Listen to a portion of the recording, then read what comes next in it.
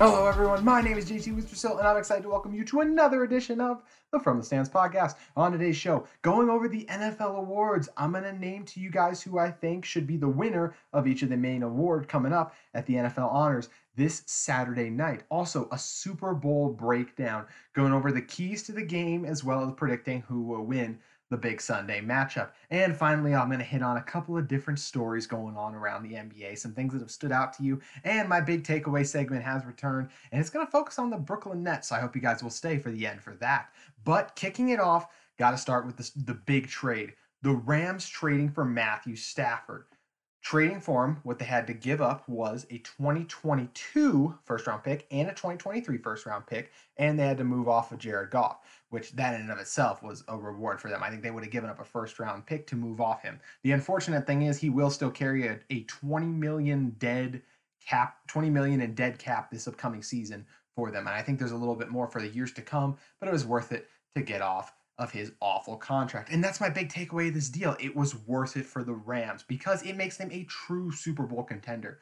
Gone is their defense could dominate and get them there. No. This is a real Super Bowl contender now. That defense is already at an elite level, and that offense is going to take another step up. People have been figuring out this Rams offense. And hey, that Jared Goff guy, he's not very good. They started to realize that. There's a reason that John Wofford is competing with this guy for a chance to start in the National Football League for a playoff team. John Wofford, a guy who only updated his LinkedIn page to say NFL quarterbacks a week before the playoffs started, because that's when he started his first game against the Cardinals a few weeks back. So, talking about the trade in general, I really like it because of Stafford's ability to make big time plays. He is 16th all time in passing yardage, and he's only played, I believe, 2009 draftee, so just around 13, 12 years in the league. I am horrible at math, so do not hold me to those numbers, but he's a big time player. He's top 5 in the NFL, actually I believe top 3 even, in clutch fourth quarter, come from behind wins, so we know we can step up in those moments and make the necessary plays.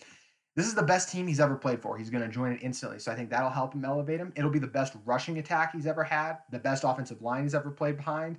And I don't think Cam Akers will be the best running back he's ever played behind. But considering Stafford has only had 100 yards, someone who rushed for 100 yards, I believe it's something like 5 times in his career. Or I know for a fact there was a span for like 5 years they didn't have a running back break over 100 yards after they moved off of Reggie Bush until Kerryon Johnson broke that just a few seasons ago. So that's just how bad and disoriented the Detroit Lions were.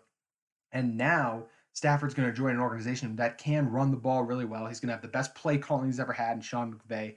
And that defense, I mean, it's a Super Bowl defense. They beat Seattle earlier because of how dominant that Rams defense was. And now they get Mathew Stafford in there. Yes, the cap hit sucks, but I think Mathew Stafford is a top 10 quarterback. I know it's close. He's in that 15 to 5 range somewhere in there. He's 15 to 8. He's obviously nowhere near a top 5 quarterback, but I do believe he does barely squeak into the top 10. Even this year, it was riddled with injuries for a small portion, and just the team around him wasn't very good. That's a team that obviously quit on head coach Matt Patricia. I'm sure I would have quit on Patricia too. I just don't think he's a very good head coach and did nothing to assure you that he was worthy of the job in his 2 years there. It was a really disappointing couple of seasons for him, but I'm really into Stafford. I think he's a big-time player. We know he's got the big-time arm. He's made big-time plays. He's tough, and I think that's why Sean McVay loved him, is the toughness, and he was excited to get him in the building so they could open some stuff up, open up this offense, make the big-time plays. I think that was really important, and that's why they really wanted to go in, and they were okay giving up so much because they say, hey, the gap between Stafford and Goff, I talked about how good Stafford is. I think Goff is probably a bottom 10 quarterback that starts in the NFL, honestly. So they saw that big jump in play. They think we're a Super Bowl contender. That's worth the largest amount of dead money an NFL team will ever take on because of the Jared Goff thing. Now, let's shift over to the Lions' perspective. The first thing you have to applaud is the Lions organization did right by Mathew Stafford. A lot of teams would have taken the best deal for them. And you know what? This deal was not the best for them. It was a business decision that they did not make. They decided they prioritized their franchise player and what he wanted and his happiness. Because I have a hard time believing the Lions didn't want the 8th overall pick from the Carolina Panthers. And then also they don't have to take on the Goff contract, and they're in great position to draft their next franchise quarterback. Maybe they have to move up to get him slightly, but either way, you have a chance to land there's 4 franchise quarterbacks in this year's draft, and I think they would have had a chance to draft one because they could have packaged. They would have had the 7th and 8th pick, I believe. So they could have even packaged that and moved up to, let's say the number 2 spot. And depending on how they felt about a Zach Wilson or Justin Fields, move up and grab one of those guys. So they did right by Stafford. They took the lesser deal. It's still 2 first-round picks, which is nice, but they took the lesser of 2 deals because you can't beat that top 10 pick like that. And even with the Washington football team, the Colts, the Patriots, some of those other teams, they were offering higher first-round picks than you were getting from the Rams.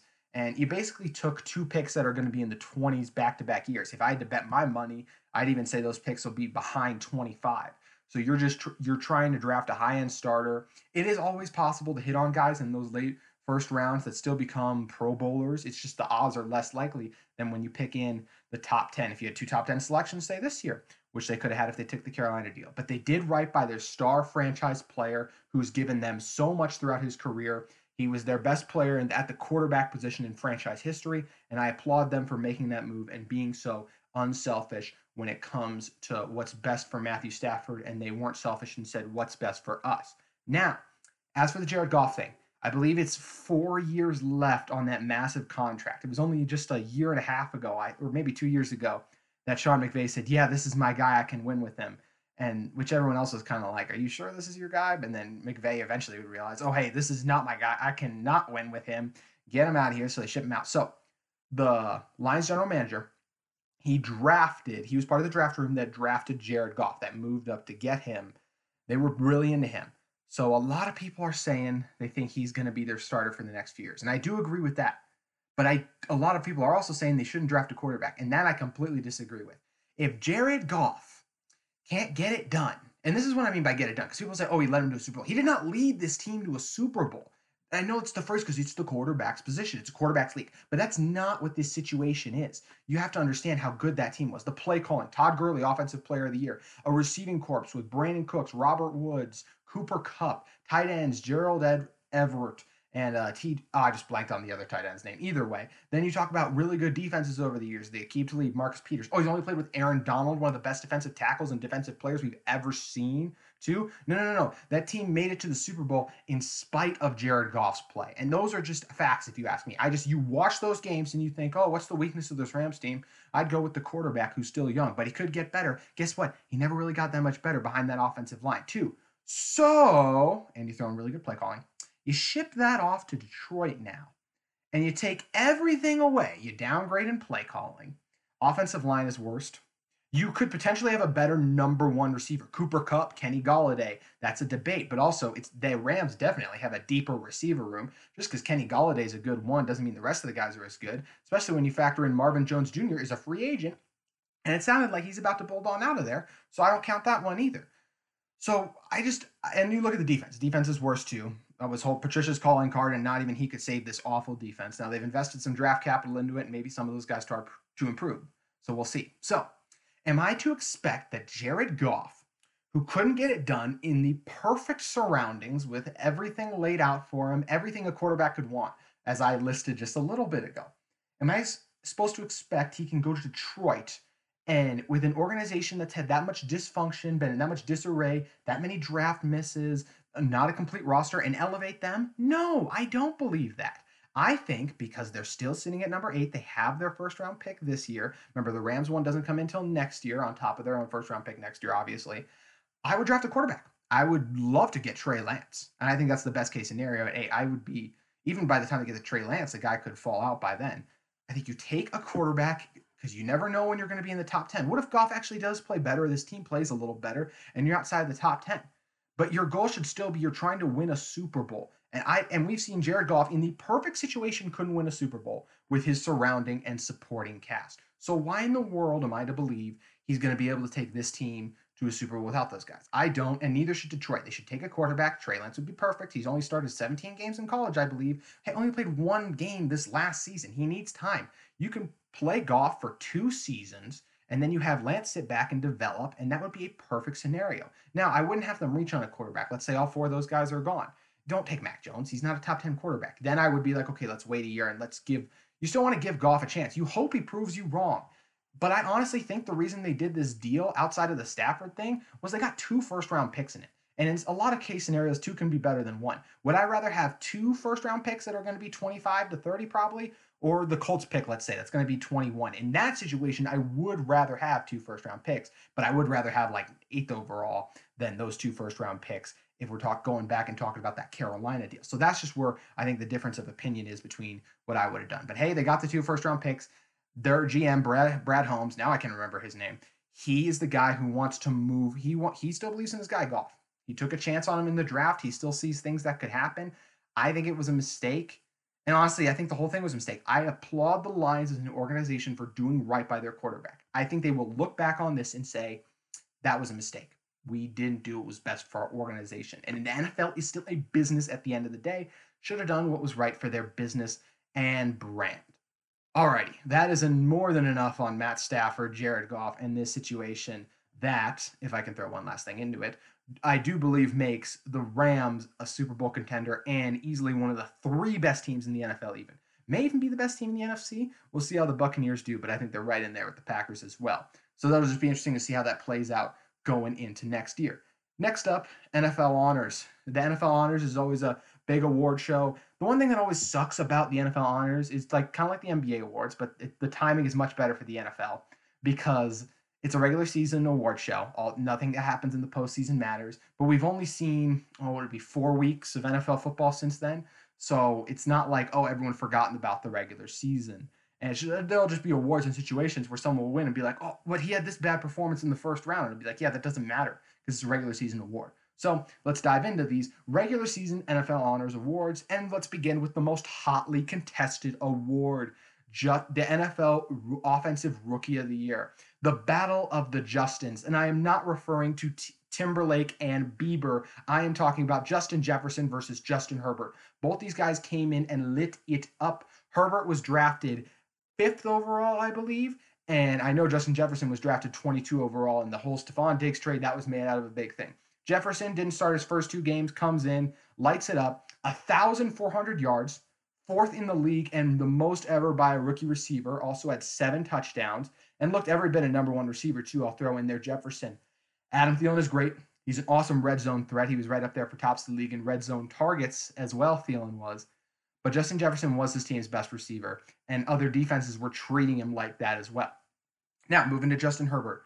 Week 2, going against the Chiefs. The ball is about to be kicked off, and head coach Anthony Lynn comes up and says, hey, you're going to start. Herbert thought he was joking, but then the whole thing with the Tyrod Taylor shot that went wrong, Herbert gets thrown in there and almost wins his first start against the defending Super Bowl champs. He would go on to have a great year.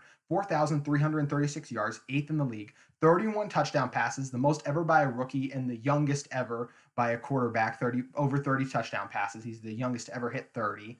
And it wasn't a great situation because you're on the Chargers, so the defense struggled. Offensive line wasn't great, definitely had some weapons, but you could say the same thing for Justin Jefferson. I'll throw in there as well because, no, the pass protection wasn't great, but you had Adam Thielen, so they can't double cover you, and Kirk Cousins is a really good quarterback. So both these guys had help and were put in pretty good positions to succeed. Unfortunately, there can't be a tie, so there can only be one Offensive Rookie of the Year. And to me, I'm slightly going with Justin Jefferson. This is such a nitpicking award when it comes down to these 2 guys. Either one you can make a case for. I'm going to give the slight edge to Jefferson because I think he was slightly better overall this year than Justin Herbert. I just think what Jefferson did as basically becoming a number 1 receiver right away, every week in and week out, balling out and performing the way he does, I was just really impressed. And I think Jefferson is slightly the better player. We are comparing quarterback and wide receiver, so it's incredibly difficult. I do also think it was harder. It was harder for Justin Jefferson to break the Randy Moss records he broke for the Vikings and for receiving yards than it was for Herbert to break the touchdown record just in the pass-happy league we are. And yes, you can say the same thing for Justin Jefferson, but it's been a pass-happy league for the last few years, and we haven't seen anyone touch Randy Moss's special record. Just 2 years ago, we saw Baker Mayfield break the record that Herbert just broke again. So that's why I'm going to slightly lean Justin Jefferson. I just think he's a little bit better of a player. The unbelievable routes he runs, the adjustments he makes on the ball, the sticky hands. He only dropped 1 or 2 balls all year. His ability to step up and make big-time plays. I'm going to slightly slide with Jefferson, but I think it's really close. And honestly, I wish I could do co-awards. Shifting over to the other side of the ball, the Defensive Rookie of the Year, Antoine Winfield Jr., great year. Jeremy Chin, both those safeties balling out. This is Chase Young's award. 7.5 sacks, 13 tackles for loss, and he helped lead this team to the postseason. Young was dominant all year, applying pressure to every quarterback he met. Played on a deep Washington defensive line definitely helped. His teams could never really double him, but he still got after it. And he still started for this team that had Ryan Kerrigan and Montez Sweat, who was going on his second year in the NFL. So props to Chase Young. He was every bit the guy who was drafted number 2 overall. And even after a year, he still looks like the guy with the best chance to wear a gold jacket from this draft class. So Chase Young, Defensive Rookie of the Year. Coach of the Year, a couple of deserving guys. Sean McDermott did a great job. Brian Flores was awesome, even though they just missed the playoffs. And I'm probably missing someone else off the top of my head. But you got to go with Kevin Stefanski. He broke a 19-year postseason drought. He helped Baker Mayfield turn him around. Just a year ago, we're like, is Baker a bust? No, not now. Baker's the guy. And he got this roster to buy and play together, and he made all the puzzle pieces actually fit. How hard is that? Just ask Freddie Kitchens, who was sitting as the Giants tight end coach this year. He went from head coach to tight ends coach because of the poor job he did. And Stefanski came in here in his first year and knocked it out of the park. I think he deserves to win Coach of the Year. Ron Rivera was the guy I missed. He's also right up there. Just in the job this season he did, turning around the Washington football team from week 1 to week to their playoff game against the Buccaneers, being competitive with Taylor Heineke, I believe it was, at quarterback. So just stuff like that is absolutely insane. But you got to give it to Stefanski for what he did, finally making the Browns competitive, uniting this super talented roster. Comeback Player of the Year, obviously Alex Smith. The gruesome leg injury. If you watch some of the documentaries, at one point they definitely thought he was going to lose his leg. Definitely thought he could. They definitely also thought he could lose his life. There was a little bit of a scare in moments where it was like your life is in danger right now. And he came back and played football, and he also helped get his team to the postseason. He stepped up. I mean, he was so much better than Dwayne Haskins and that everyone else they had to throw around in there.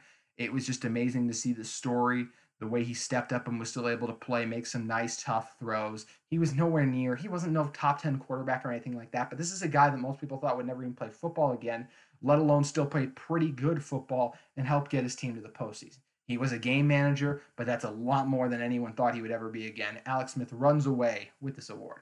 Offensive Rookie of the Year. I'm sorry, we just did that. Offensive Player of the Year.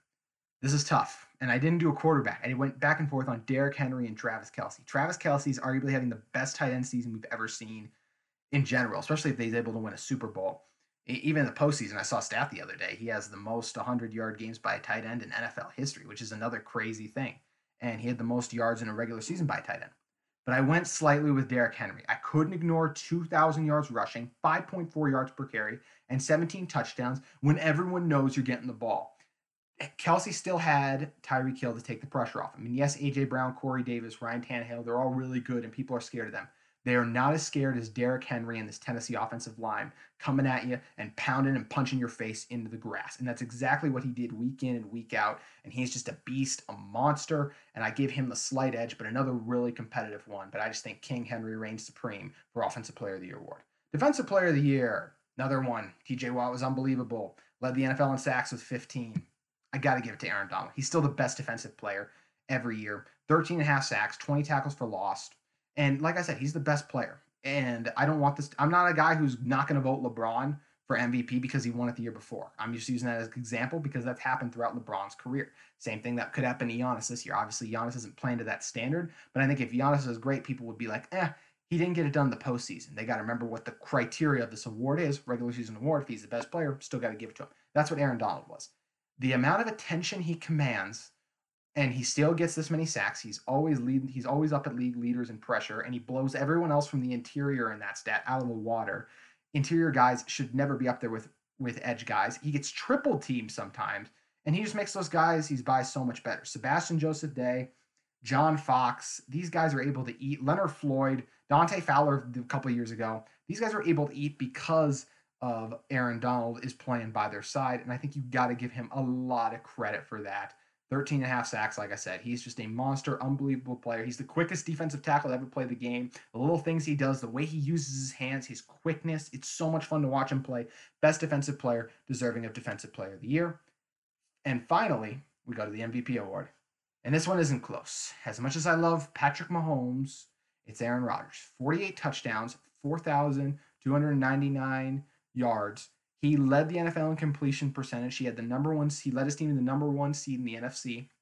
Helped Davante Adams had a career year, and yes, Davante Adams is great, But I think Adams is a top 10 receiver. I don't know if he's a top 5 receiver. I think Rodgers, once again, just an example of him elevating. The 48 touchdowns also led the league, and he's just awesome what he does week in, week out. A lot of people called this since the Packers drafted Jordan Love, and it's exactly what happened. Rodgers came out with a vengeance. It was unfortunate he had to fall a couple weeks ago to Tampa, as it wasn't his fault they lost because of how well he played. Yes, he made the mistakes late, but we talked about that last week. Rodgers is a beast. He deserves this award. He was the best quarterback in the National Football League, and I understand Mahomes has got an argument, but it's hard to ignore what the discount double check guy just did down there in the Lambeau. Alrighty, that's going to close it out for NFL honors. Now, Super Bowl talk. Keys. First, let's get into some keys. Keys for the Chiefs. Can the offensive line of the Chiefs hold up? They could be missing both their starting tackles. Fisher is for sure out. Mitchell Schwartz, who hasn't played in a few weeks, is still questionable at the time I'm recording this, so we don't know if he's going to come back in time. The interior of that offensive line has been shaky all year long. So are they able to hold up and give Mahomes the time he needs to be able to still execute and run this offense? Because every quarterback needs at least a little bit of time, even ones who can escape the pocket as well as he has. Also, the Chiefs got to capitalize on turnovers. Leonard Fournette, Ronald Jones, they both seen him fumble a couple of times this year, and especially Tom Brady. We saw him throw 3 second-half interceptions. He has a number of errant and bad throws throughout these games lately. I think there's going to be opportunities where the Chiefs are going to have a chance to make a turnover, flip field position. They got to capitalize on because Brady's going to turn the ball over. And this last one may sound crazy to some people, but Chris Jones has to dominate, and he could very well be the best player on the field. I know it sounds crazy with Brady and Mahomes out there. This guy is not Aaron Donald, but he's the next best thing. Chris Jones is such a dominant interior pass rusher. He is another guy with great hand technique. He can power right through guys that have left one-on-one. I hit on the Kenny Clark last week, how Kenny Clark got lined up one-on-one next to the weakness of the offensive line for that Buccaneers team in their right guard, and he blew him up for the sack. If those opportunities present itself, Chris Jones is going to capitalize, and he's going to wreck their game. And I think if he's the best player on the field for the Chiefs, they're going to blow them. They're going to blow the Buccaneers out because we know the offense is going to score. And if Chris Jones really dominates, doesn't let them really establish the run, and is able to get after Brady at the interior, it's going to be a long day for TB12 and these Buccaneers. But let's look at those Buccaneers and their keys to victory. For them, protect Tom Brady. How many times this year have we seen the Buccaneers lose games because Brady gets beat up? The Bears game, the Saints, those earlier games this year. When he gets hit and knocked down, we saw him throw an interception in his worst plays last week, or when he was hit or pressured, this game usually flips in favor of the opposition. In this game, that's the Chiefs. So they got to protect Brady and don't let that good Chiefs pass rush, Chris Jones, Frank Clark, blitzing linebackers get after him. Also, Buccaneers, run the ball. Your best offense is probably your passing game, but you got to keep that Chiefs offense off the field. They're so electric, so explosive. Your guys' offense is pretty good too, but you are prone to stalling a little bit. And I just really think if they can run the ball, control some clock, the weakness of this Chiefs defense is that linebacker position. So if they can get to the second level with those offensive linemen, should be able to break off some big runs, long methodical drives, keep Mahomes on the sideline. And lastly, for the Buccaneers, they got to keep Mahomes in the pocket. We always see Mahomes' best plays are when he escapes in the pocket or the ability to buy time. Last year's Super Bowl, backpedal, backpedal, backpedal, third and forever, Tyreek Hill. We see him escape the pocket and find guys like Travis Kelce. That's when they're the most deadly. When the play breaks down, Kelce and Mahomes connection gets going. Keep Mahomes in the pocket, and that's the biggest chance to win. So how do I see this game turning out? I got the Chiefs winning 42-31. I think it could be close, but I kind of hit on a little bit earlier. I think Chris Jones is a big game. And I just think the Chiefs make the plays. I just think their offense is too hard to stop. Brady will make a turnover or two, and that's going to be the difference. So I got this game 42-31. Kansas City, back-to-back Super Bowl. Young GOAT beats old GOAT and is well on a way to becoming the GOAT if he wins his second Super Bowl with 3 years of starting experience. Crazy what Patrick Mahomes could accomplish if he wins this game. Now, that's going to do it for NFL talk. Let's shift over to the NBA, and I'm going to talk about some stories that have stood out to me this past weekend. First, Embiid and Jokic just continue to dominate. I mean, it's awesome to watch these big men go to work. They both won Player of the Month. Let's talk about Embiid. He helped his team get the big win over the Lakers, pouring in 27. And 2 nights later, he dumped on the Wolves 37 points. Yes, the Wolves didn't really have a real center, but still not the easiest thing in the world to score 37 in today's NBA. I think Embiid is the slight leader for MVP over Jokic right now. He just continues to dominate in the paint. Also, his mid-range game, he can take bigs off the dribble. His offensive package is deadly. We know the rim protector he is. It's so much fun to watch Embiid ball, and he continued it this past week. And speaking of balling, how about Nikola Jokic? pouring in 47 points and snapping the Jazz's 11-game winning streak. Now, I know it's going to be near and dear to a lot of you Utahians, if that's even a word, heart, but you just got to give Jokic credit. He's just an incredible player. We've seen Gobert in the past has struggled to guard him a little bit, and I just continue to be so impressed with Jokic's offensive game. He only had 5 assists in this game, too, so he's being really aggressive and attacking, and he's another guy. I think those two are 1 and 2 for MVP. Embiid, Jokic. But moving off of that game, how about Fred VanVleet? He had 54 points for the Raptors, a franchise record, and made 11 threes, which is a personal best. Their franchise record is 12 on the three, so he didn't get that one. Like I said, so we're talking Tracy McGrady, Chris Bosh, even the Kawhi Leonards, like the world, and I'm forgetting someone else off the top of my head. Vince Carter, I think that was who I was forgetting. All those great Raptors players who have been known to like go off and have a high scoring night, Kawhi Leonard included, for the 1 year.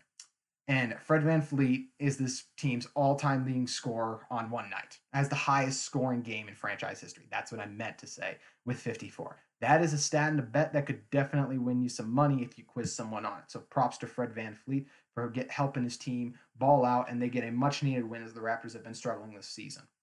But next, moving on to the last storyline that popped to me before we get to the big takeaway. How good was it to see LeBron get into it with a fan again? Obviously, we've all loved watching Karen's videos and her talking about how she would mess LeBron up and everything. Oh, it's hilarious. It's so fun to get that fan interaction out of the way. I like how she was like, don't let a 25-year-old intimidate you or whatever she said when LeBron went on to close the game with 9 straight points.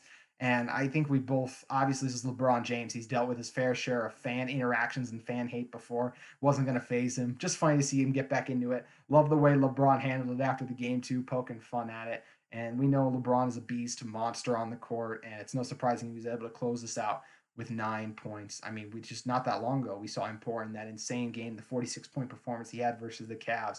That was so much fun to watch too. So I really thought LeBron would load manage this year. So I've really enjoyed watching him play every game and get after it.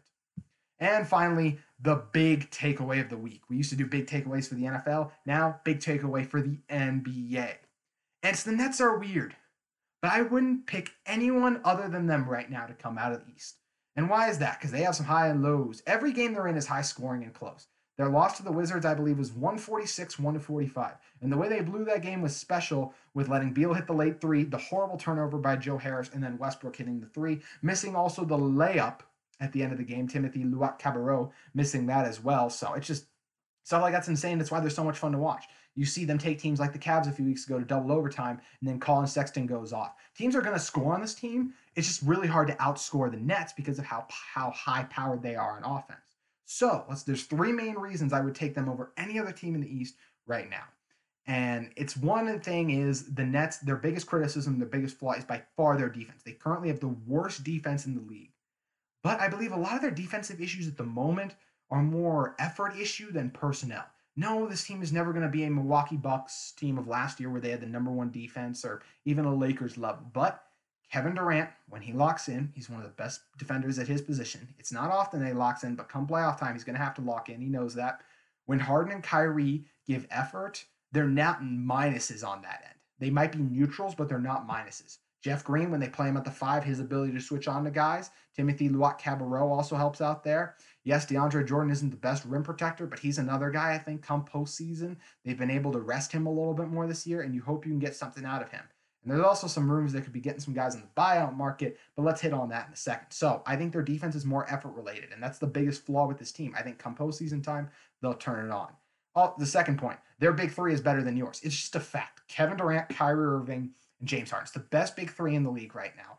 And those guys, they don't need to get in rhythm. I'm watching the game against the Clippers, and Kyrie hits a big-time shot. We saw him get hot in an instant. We know Harden can get hot in an instant, and we know Kevin Durant can get hot in an instant.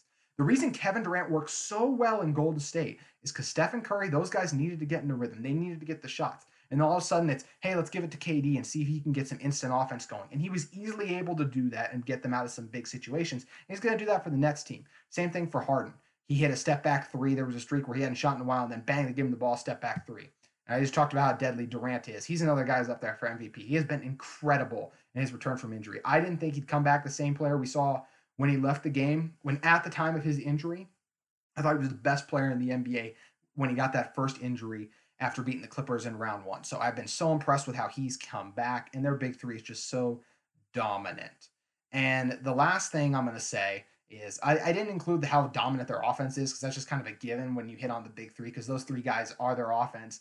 And then the complementary pieces in Joe Harris, one of the best three-point shooters in the NBA, DeAndre Jordan, a great lob threat for James Harden. But you got to give credit to Harden for sacrificing. He's done a really good job this season of sacrificing shots. He wanted to win and he's changed his game. You got to applaud him for that. I hated the way he handled the Houston situation, but I can respect that Harden was willing to step back, not shooting wise like he always does, take his game a step back and take on less of a scoring road, not force as many shots, and become more of the point guard this team needed him to be with all the shooters and guys who can't create their own offense in Joe Harris and DeAndre Jordan that he has to create for. So I give him credit there. And the last reason, number 3, is they're not done adding. They're going to be players at the buyout, whether it's Andre Drummond, another defensive guy at the 2. They desperately need another wing with how much they depend on Jeff Green. If Jeff Green was to get hurt, that honestly might be the biggest loss this team. You might be like, what do you mean that would be the biggest loss? Well, you still got 2 superstars.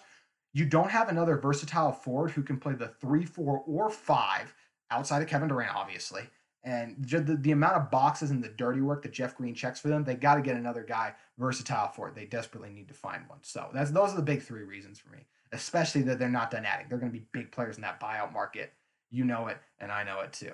Alrighty, that is going to do it for this week's edition of the From the Stands podcast. I am going to be back next week breaking down the Super Bowl, giving my thoughts on NFL awards. I'm not going to be the happiest camper if Justin Jefferson loses Rookie of the Year, but hey, I hope he can ride the gritty across the podium and the virtual podium and grab the trophy. And I am just so happy we're getting Super Bowl Sunday commercials, weekend performance, all of it thrown in there. It is a great Sunday, and I am fired up. And I am fired up that you guys listen and support this podcast as always. So thank you guys so much, and signing off.